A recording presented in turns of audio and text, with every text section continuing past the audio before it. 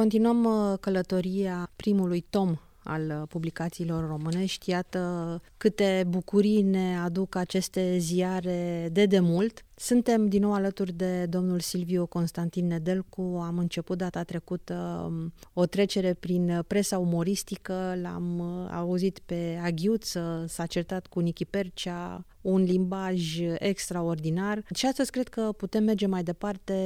Cred că e o temă care nu are final. Doar noi trebuie din când în când să oprim înregistrarea. Da, într-adevăr ar fi multe de spus despre presa umoristică și pentru că n-am epuizat bogățiile pe care ni le oferă Aghiuță, vom încerca să-l consumăm, să ne bucurăm de textele domnului Hâjdeu. În anul 1864, până la spre finalul lunii mai, va apărea Aghiuță, deci încă aproape 5 luni. În primul număr din 1 ianuarie 1864, e vorba de numărul 9, Hâjdeu publică un articol de fond intitulat Avis, unde se vorbește despre tirajul revistei. Citez.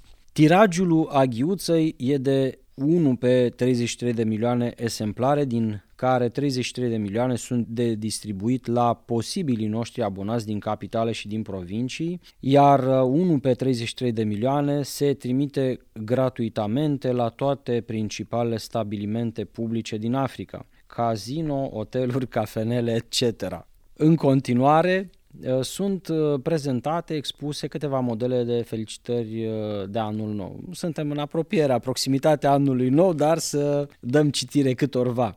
Tatăl și copiii. Iubite tătucă, te felicităm cu anul nou pentru că o să ni dai un cârd de tobe, trompete, fluiere și altele cu care nu vom lipsi a-ți rumpe urechile, ceea ce este cea mai sublimă din toate plăcerile. Uncheașul și nepotul. Scumpule uncheșe, te urez cu anul nou sperând că ți-a fi cel de pe urmă, căci de mult aștept moștenirea ta ca să-mi pot plăti datoriile trecute și să-mi aștern calea celor viitoare.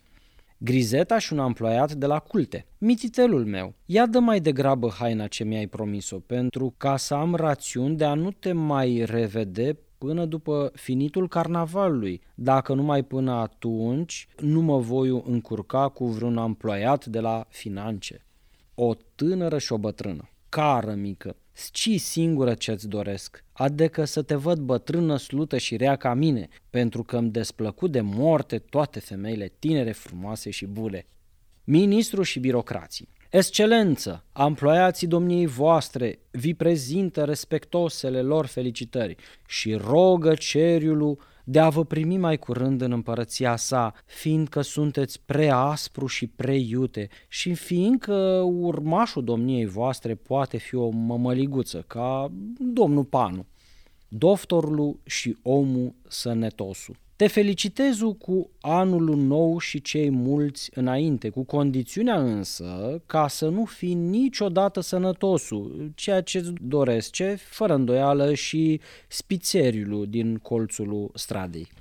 Ultima, Aghiuță și lectorii. Vă felicitez cu anul nou, fiindcă așteptu cu nerăbdare reînnoirea abonamentelor pe un an întreg, pentru ca mai pe urmă să vă potu critica, satiriza, ridiculisa și din când în când chiar a vă pune în caricatură pentru petrecerea totul a dumneavoastră.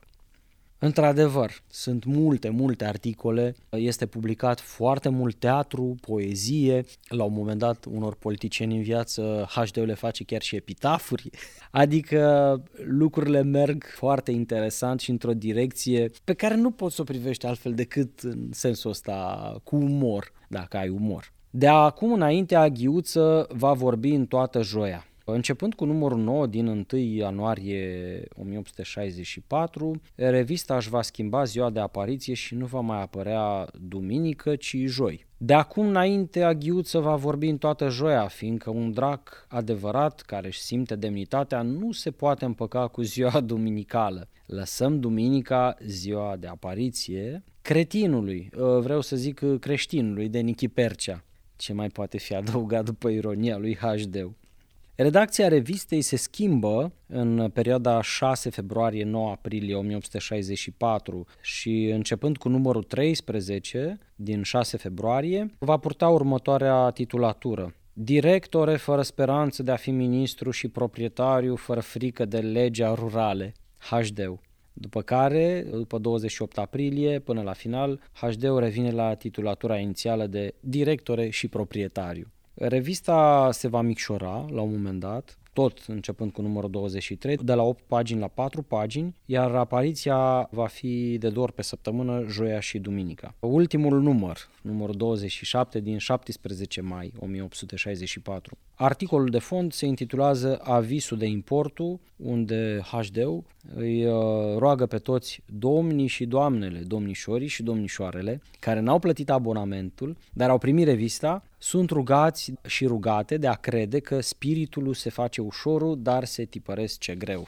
Articolul Revistă interioară, care ocupă cea mai mare parte a ultimului număr, demască luptele de putere din interiorul țării, prin care unii boieri și nu numai își doreau debarcarea domnitorului Alexandru Ioan Cuza. Este dovedit de altfel în numărul respectiv care sunt persoanele care au încercat asta și din Moldova și din țara românească. În orice caz, Berlicoco, Cea Rosetti, nu lipsește să fie ridiculizat pe ultima pagină a ziarului, Cea Rosetti care nu contenesce de a repeta voiesce și vei putea, luminează-te și vei fi, ca mine.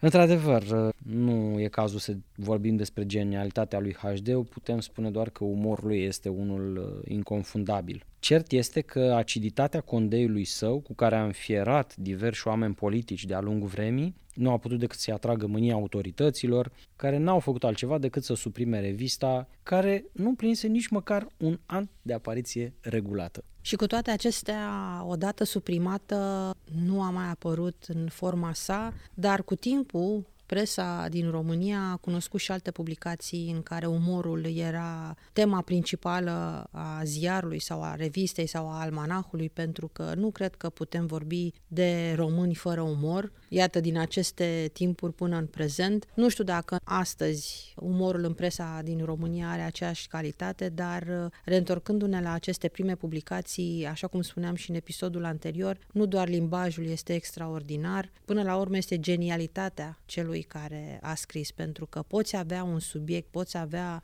un moment umoristic, dar dacă nu știi să-l redai, se pierde cu totul și cu totul esența. Da, așa este. Trebuie să știi cum să spui lucrurile. Când mă gândesc la umor, pentru că nu am citit presă umoristică, e primul periodic cu care intru în contact direct la modul acesta și într-un mod serios. Nu ne referim la așa zisa presă de umor de pe internet, online. Nu e cazul. Dar când mă gândesc la oameni care aveau anumite replici, care puteau transmite un mesaj și să te facă să râzi în hohote, nu pot să nu mă duc cu gândul la Toma Caragiu, Demrădulescu, coborând mai jos, Caragiale, domnul Caragiale, care, iată, este atât de actual astăzi în societatea în care trăim. Propun prin intermediul lui Aghiuță o reîntoarcere la umorul de calitate, ba mai mult, nu numai a umorului de calitate. Este o invitație către ascultătorii noștri să-l cunoască și altfel pe Hâjdeu.